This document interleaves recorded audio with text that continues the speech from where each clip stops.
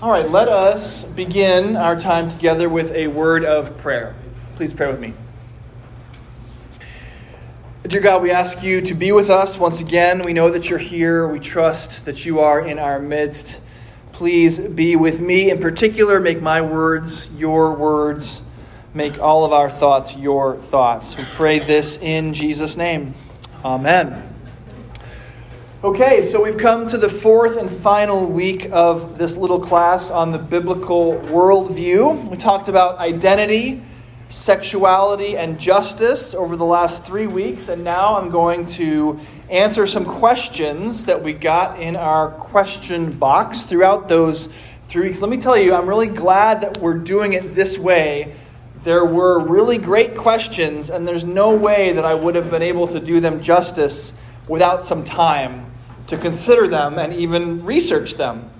I have 6 questions that I'm going to address this morning, and I'm pretty sure that in answering them, I'm going to use up all the time that we have for adult formation this week, but don't let that stop you from asking me questions. There have already been people who have reached out to me individually with questions, wanting to discuss certain things, and that's totally fine, encouraged even. Please do be in touch with me. I want to be here for these conversations about the 3 things that we talked about these last 3 weeks, or about anything else. I want to be here whenever you need to talk about something. My phone is always on. So, let's get to the questions. I didn't see any obvious way to organize these questions or to put them in any kind of logical order. So I'm just going to sort of jump in and address them one by one with no real attempt to transition smoothly from one to another. And in a couple of cases, I've tried to take very long and detailed questions and boil them down to their essence, at least as I saw it. So I did the best that I could. That's a plea for mercy in advance. Here we go. Question number 1. Can you address Jesus' directives on sexuality as distinct from St. Paul's? Many will complain about Paul, quote, hijacking the, quote, nice Jesus who was allegedly, quote, silent about sexuality. There's a lot of scare quotes in that question. Hijacking, nice Jesus, and silent about sexuality. I think the first thing to make clear here is something that the question itself implies. As biblically faithful Christians, we must reject the premise that Jesus and Paul are somehow at odds about anything in general, and in this case, about sexuality in particular. In Article 20 of our 39 articles, for instance, the church is called never, quote, to ordain anything that is contrary to God's word written, and, quote, neither may it so expound one place of Scripture that it be repugnant to another. So the very idea that Paul and Jesus might have substantively different teachings on sex or anything else runs contrary to the idea of Scripture being the Word of God. But I want to say that it's not just convictionally impossible. It's just something that we sort of know theoretically can't be true. It doesn't hold up to scrutiny either. Both Jesus and Paul consistently return to the teachings of Genesis when it comes to the ordering of sex and sexuality. For instance, in Matthew 19, in the context of a teaching about divorce, Jesus quotes Genesis chapter 2, that a man shall leave his father and his mother and hold fast to his wife, and the two shall become one flesh. And St. Paul goes to the exact same place in Ephesians chapter 5, speaking about how a husband and wife should relate to one another. Therefore, a man shall leave his father and mother and hold fast to his wife, and the two shall become one flesh. They're founding all of their teachings on the very same foundation. And of course, Jesus does mention sex and sexuality, and forcefully so. For instance, in Mark 17:21, Jesus says that it's for from within, out of the heart of man, come evil thoughts, sexual immorality, theft, murder, adultery, and so on. The word translated sexual immorality there is in the plural in Greek and serves as a generic word for sex outside the bounds of natural marriage, whatever form it may take. And Paul uses the exact same word to condemn sex outside of marriage, using it both to refer to homosexual acts in Romans and incestuous acts in 1 Corinthians and more. It's just not true that Paul and Jesus have different teachings on sex, or that Paul mentions it when Jesus doesn't, or that Jesus is somehow nicer about it than Paul is. Now, the major reason that we see such consonance between Jesus' teaching and Paul's is that the apostles, of which Paul is one, the apostles carry the authority to teach in the name of Jesus. Jesus is the one on whom they found their teaching. Their teaching by the Spirit is the Word of God. Jesus is the Word of God. So in a sense, Paul taught what Jesus told him to teach. Indeed, it was Jesus himself who called Paul into ministry on the Damascus Road and then gave Paul the truths of God's Word. Paul himself acknowledges this in Galatians chapter 1. He says, "For I would have you know, brothers, that the gospel that was preached by me is not man's gospel. For I did not receive it from any man, nor was I taught it, but I received it through a revelation of Jesus Christ." Paul is saying, I teach what Jesus gave me. It does make sense, though, that their ministries would have different shapes and at times sound different. Paul's mission was to the Gentiles specifically, a different ministry than Jesus took on for himself. Nonetheless, the New Testament witness clearly sees Paul as Jesus' primary spokesman. To hear the words of Paul is to hear the sentiments of Christ.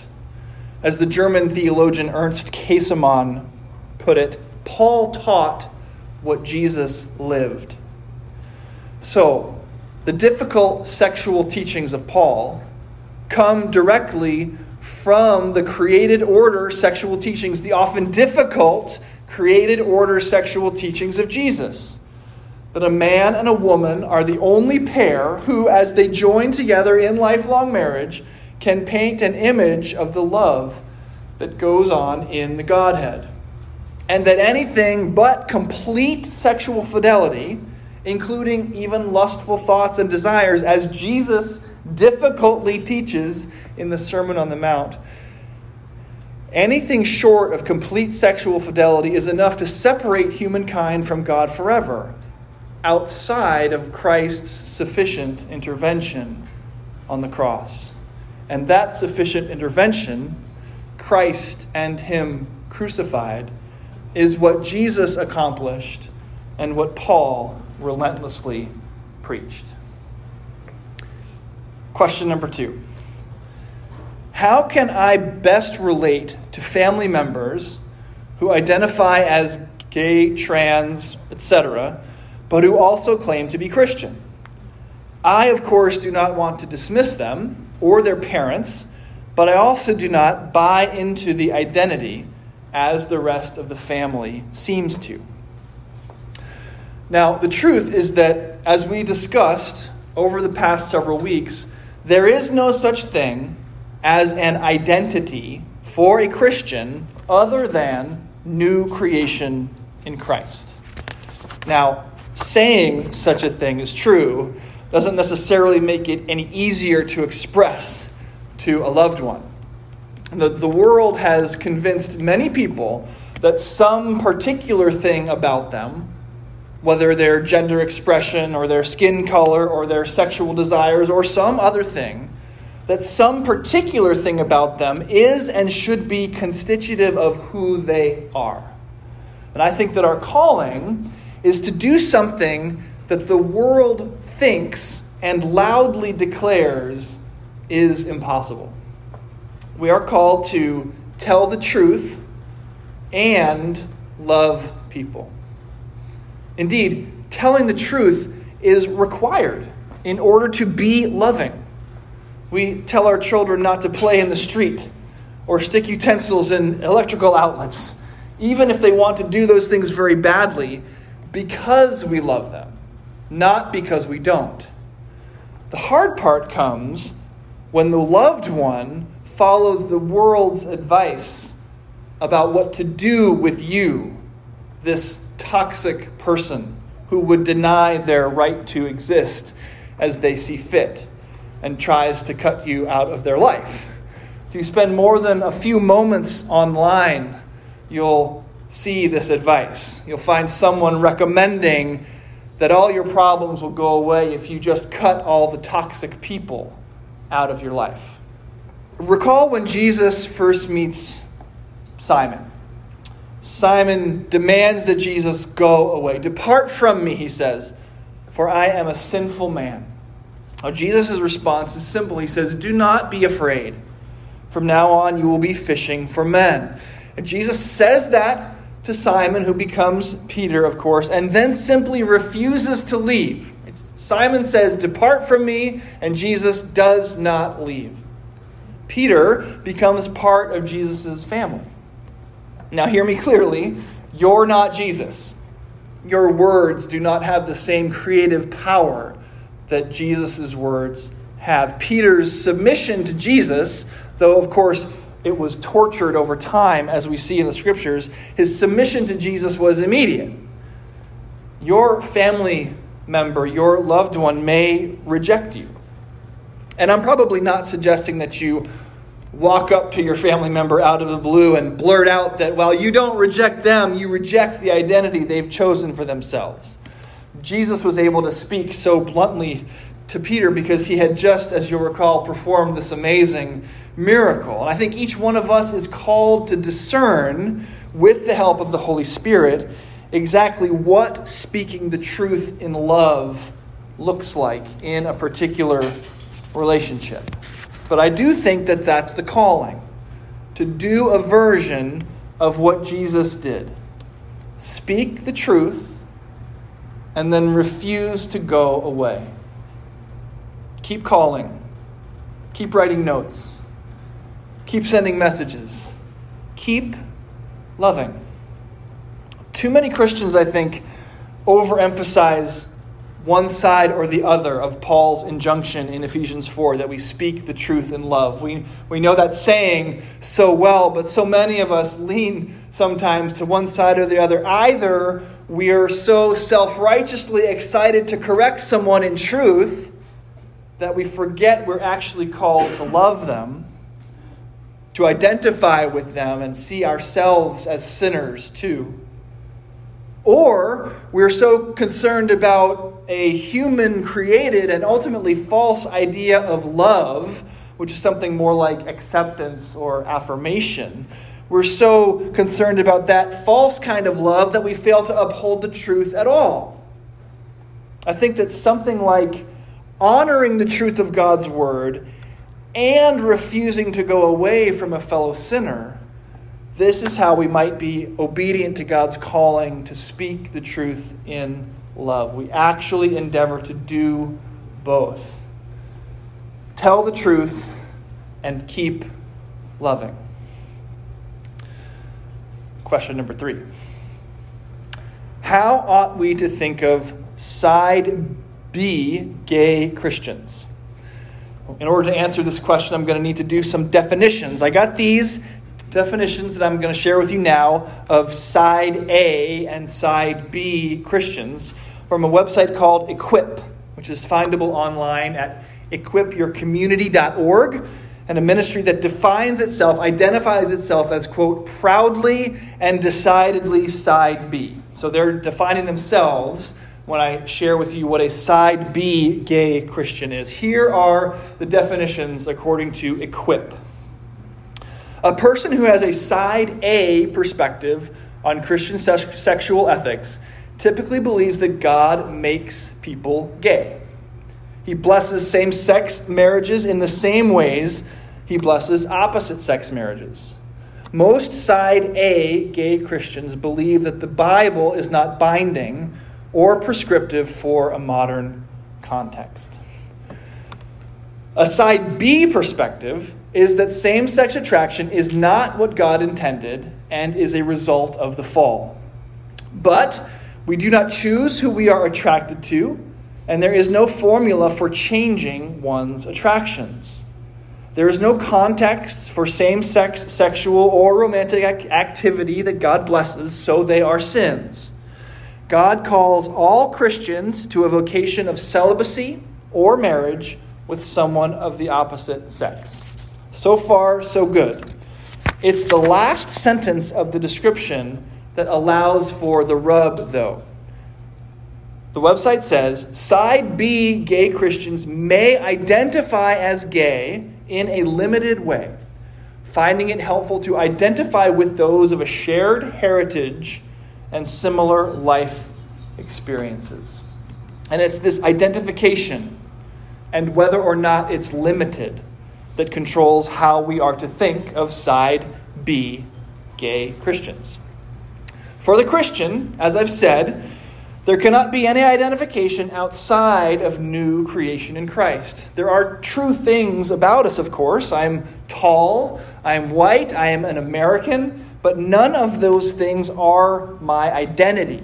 Neither is my sexuality, my heterosexuality. In my experience, when people, gay, straight, or otherwise, allow something that is true about them to become part of their identity, even in a supposedly limited way, that thing grows and grows, often metastasizing and beginning to take over the identity altogether. Identity is a lion masquerading as a kitten. We think we can control it, that it will obey us, but it is in fact prone to devour us whole. Our identities must be ruthlessly single-faceted, as the song goes, in Christ alone. So how are we to think of, quote, side B gay Christians? Well, simply as Christians who are struggling with same-sex attraction. This is how our College of Bishops has asked us to think about them. I'll refer you here to their pastoral statement on sexuality and identity that you can find on the reading list. We are blessed as members of the ACNA to have leadership who has given us godly direction on this exact issue. Their counsel is simple. We are to think of them as Christians struggling with same-sex attraction, not as gay Christians or side B Christians, but as Christians struggling with sinful desires. Sounds familiar, right? Sounds like you and like me. As I said during my talk on sexuality, Christians who are dealing with sexual attraction outside of what God has created are not a sexual minority. Gay Christians are held to the same standard that everyone else is: fidelity in the context of lifelong heterosexual marriage and chastity outside of it. Their Christian life and their life in relation to the church is actually exactly like ours. We hear their confession as we would anyone's. We announce Christ's finished work and the forgiveness it confers as we would to anyone. We walk beside them as they strive for righteousness, as we would with anyone. But we encourage them, again, as we would anyone, not to found even 1 ounce of their identity on a sexual desire, especially not a disordered one. Their identity, like any Christians, must be founded solely on Christ. Question number 4. Due to the nature and sensitivity of these issues of justice and identity, should we change our evangelism methods at all? For instance, does sharing the gospel with a black man or a trans woman or a wealthy person look different?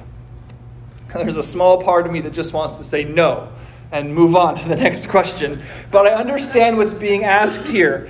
And so I think that the evangelistic message is the same for everyone, First, acknowledge that there is a holy God and that before him you are a sinner.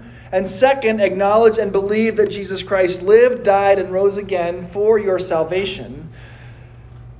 I think that even though that's one evangelistic message for everyone, since that message is almost always couched in terms of a relationship, the sharing itself might change depending on the person to whom you're talking.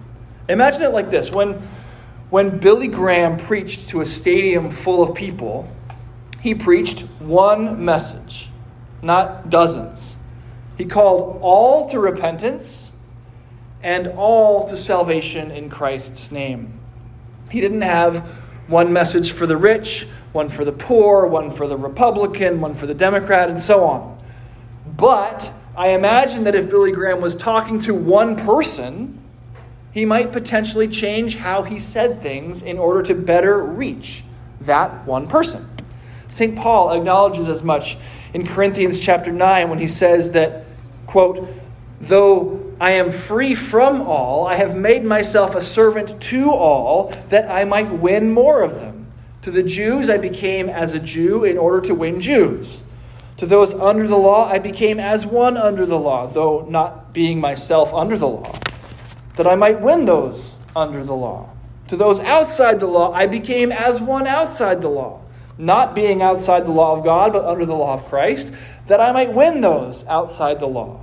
To the weak I became weak, so that I might win the weak. I have become," he says, "all things to all people, that I might by all means save some. I do it all for the sake of the gospel, that I may share with them in its blessings." Paul becomes all things to all people in order that he might share the one gospel message with them. But I don't think that means there's a gospel presentation for a black man or a gospel presentation for a trans woman. It might mean that there's a gospel presentation for Steve, your friend, or for Tracy, or for that person you know, or whomever. But people are not reducible to their characteristics. Perhaps the prostitute Mary Magdalene and the tax collector Matthew needed to be spoken to in different ways. But that doesn't mean that every prostitute or every tax collector is the same, except in one profound way, of course. They all need to be introduced to Jesus. Evangelistic interactions are aimed toward the same ultimate goal, to show someone their need for a Savior and then to introduce them to that Savior. So my answer here is yes and no. Depending on your relationship with the person you're sharing the gospel with and who they are, the specific nature of your presentation might change. The place you start, the obstacles you might need to overcome, the illustrations you might use may be specific to that person. But the gospel itself does not change.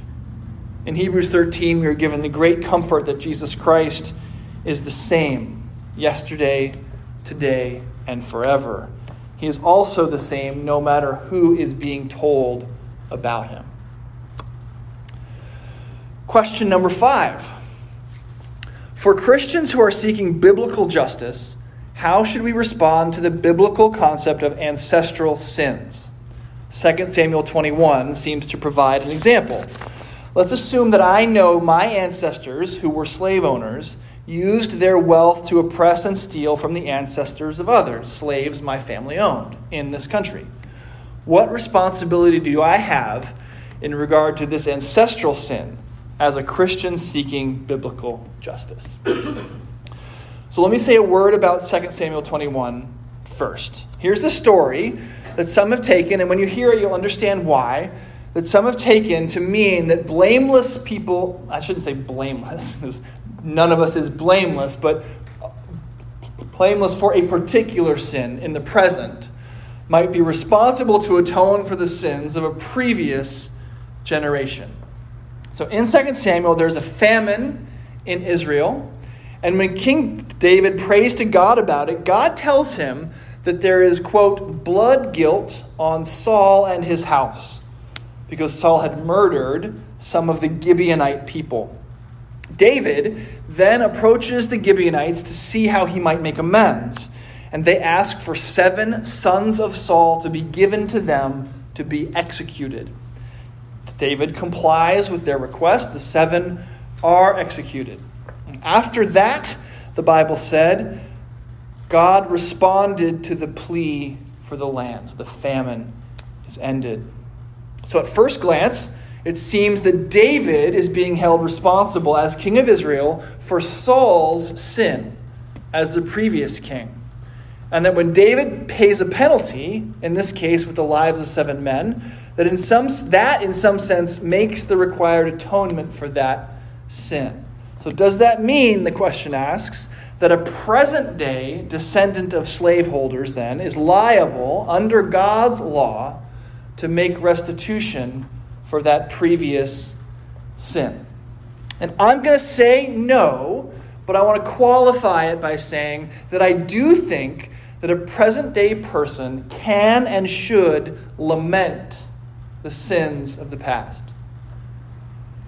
And we may even feel called by God to do something in concert with that lament. Look up the descendants of the slaves your family owned, perhaps. Give money to organizations dedicated to financially helping people whose families were unjustly held back by slavery in America's past. We are called and have a responsibility to mourn with those who mourn and weep with those who weep. But it does not seem to me that the law of God requires restitution of the kind that happens in 2 Samuel 21. So first of all, as we get through this, Deuteronomy 24:16, a clear legal text, not a narrative story. Deuteronomy 24:16 clearly teaches that, quote, fathers shall not be put to death because of their children, nor shall children be put to death because of their fathers. Each one shall be put to death for his own sin. Similarly, Ezekiel 18:20 says that the son shall not suffer for the iniquity of the father, nor the father suffer for the iniquity of the son. The righteousness of the righteous shall be on himself, the wickedness of the wicked shall be upon himself. I think that narratives, such as what we find in 2 Samuel 21, have to be treated in a different way than clear legal teaching. Indeed, just because something happens in the Bible, even if it happens at the hands of God, doesn't necessarily mean that it carries hortatory weight in the present day for us. If narratives in the Bible were binding on our current behavior, we might find ourselves necessarily engaged in holy wars, or polygamy, or the firebombing of cities that we considered to be akin to Sodom and Gomorrah. I don't believe that a story like that of David and the Gibeonites binds the consciences of all those descended from sinners. Now, Saul committed many atrocious acts that David is not called to account for. So it doesn't seem like this kind of generational retribution is a repeatable matter of course. There are some things that, unlike this instance in 2 Samuel 21, that David does not have to make restitution for. So this is not an always thing, even within this particular generation of kings, in one place at pretty much one time. That makes it difficult to see how this one story might be applied as legally normative to the modern day, when so much is different. Again, recall that this is not a legal text. This is not a moral teaching, which are applicable across all times and places. This is a narrative story. We don't have a king. We are not God's chosen nation. It's even possible that the 7 sons of Saul who were offered up for this execution were directly involved with the travesty that was perpetrated against the Gibeonites. They may be paying for their own sins directly instead of for the sins of Saul. And there was also certainly a special covenantal relationship, which is noted in Joshua chapter 9, between Israel and the Gibeonites specifically, which makes this even more likely to be a unique historical case, inappropriate to generalize widely from. In any event, our consciences are bound to be impartial. This is the teaching of the Scriptures. Now, the Holy Spirit may well move, and probably will move, in our hearts to be caring for those less fortunate than ourselves, including those who are less fortunate because of the sins of the past, including sins our ancestors committed in the past. And I'd expect the Holy Spirit to move in the hearts of the church, and that would look like compassion and generosity. But those are the fruit of the Spirit, not works of the flesh. They are brought forth by the work of the Holy Spirit in the life of the believer, not by the application of the law. So listen to God. Pray. Follow the leading of the Holy Spirit as you love your neighbor as yourself. Question number 6. How should we respond to the objective truth of intersex conditions, in which genitalia and other features do not seem to line up cleanly with one of the two sexes? The questioner brings up androgen insensitivity syndrome, AIS, as one extreme example in which women seeking fertility treatments discover in their 20s or 30s that they are genetically male. So basically the question is, well, God made us male and female. How are we to think about individuals who, for clearly biological reasons, do not neatly fit into one category or another?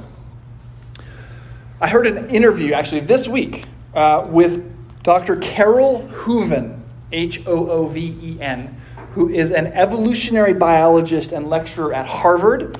Her focus is on behavioral endocrinology and sex differences.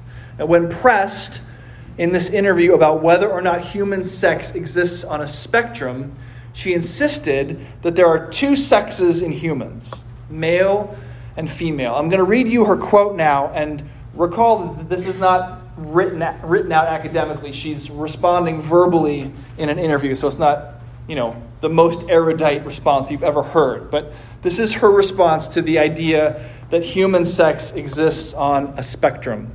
Quote, "The only physical traits that matter for sex are the body plan for the gametes. That's all that matters. If you have testes and you're designed to be producing sperm, that is a male animal.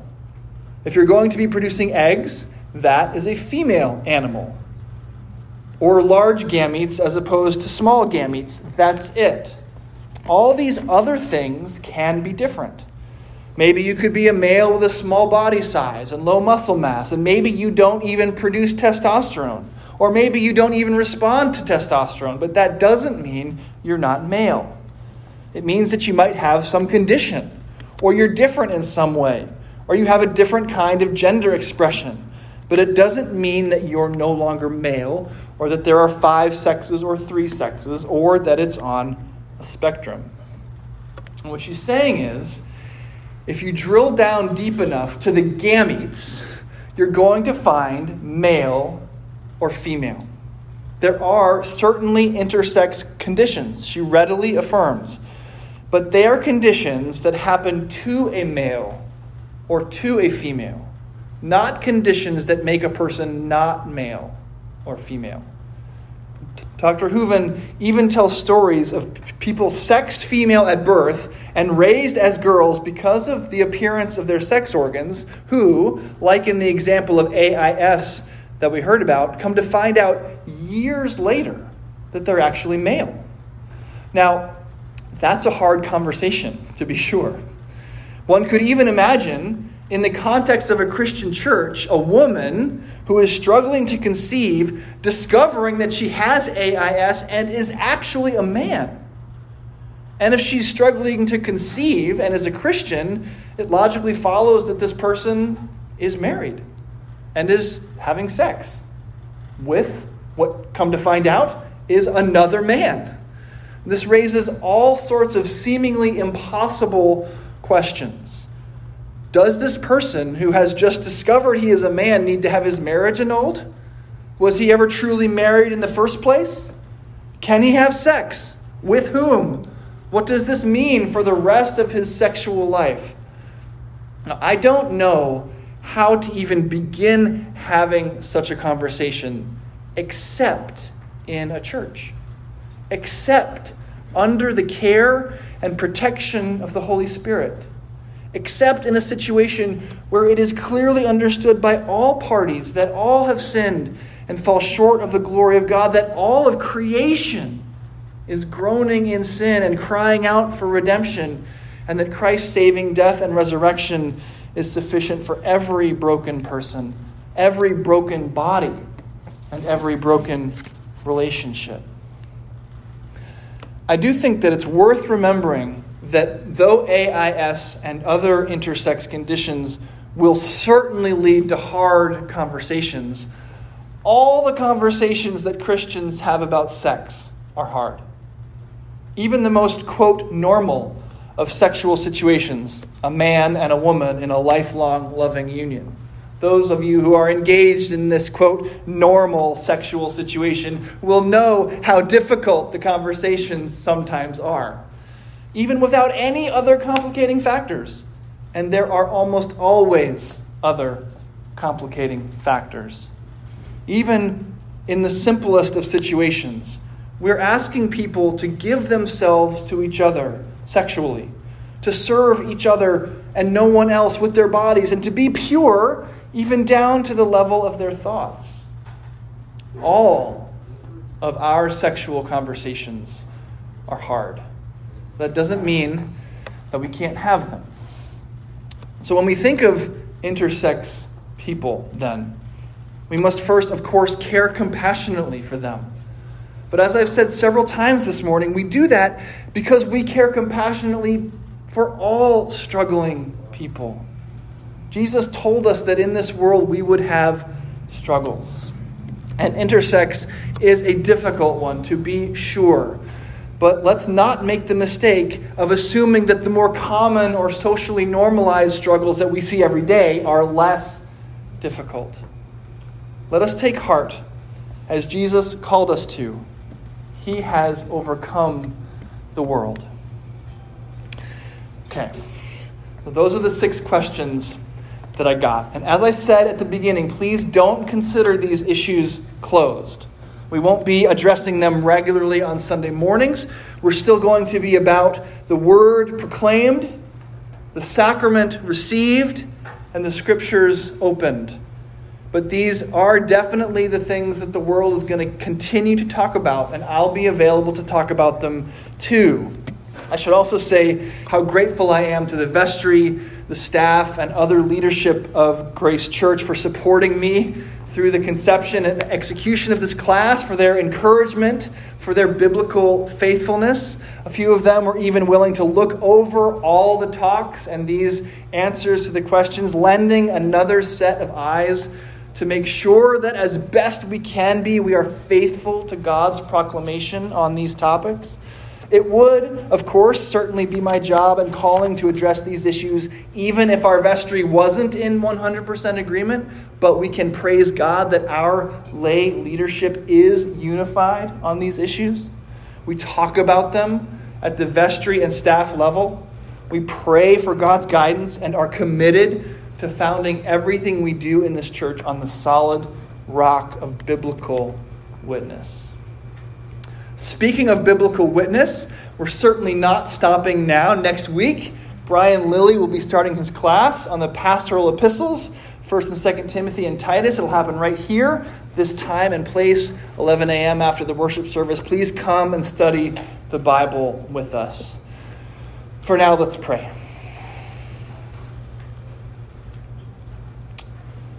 Thank you, God, for speaking into the world, for giving us your word, for not leaving us adrift. Help us to understand what you've said. Help us to know what to say to a confused world. Help us to be the city on a hill that you've called us to be. Help us to be the salt of the earth and a light to the world. We know that it is only in you that these things are possible. Please bless this church. Make your word go out from us and accomplish its purposes. Redeem us when we fall short. Remind us that in Christ you are reconciling the world to yourself and that your mercies are new every morning. We pray this in Jesus' name. Amen.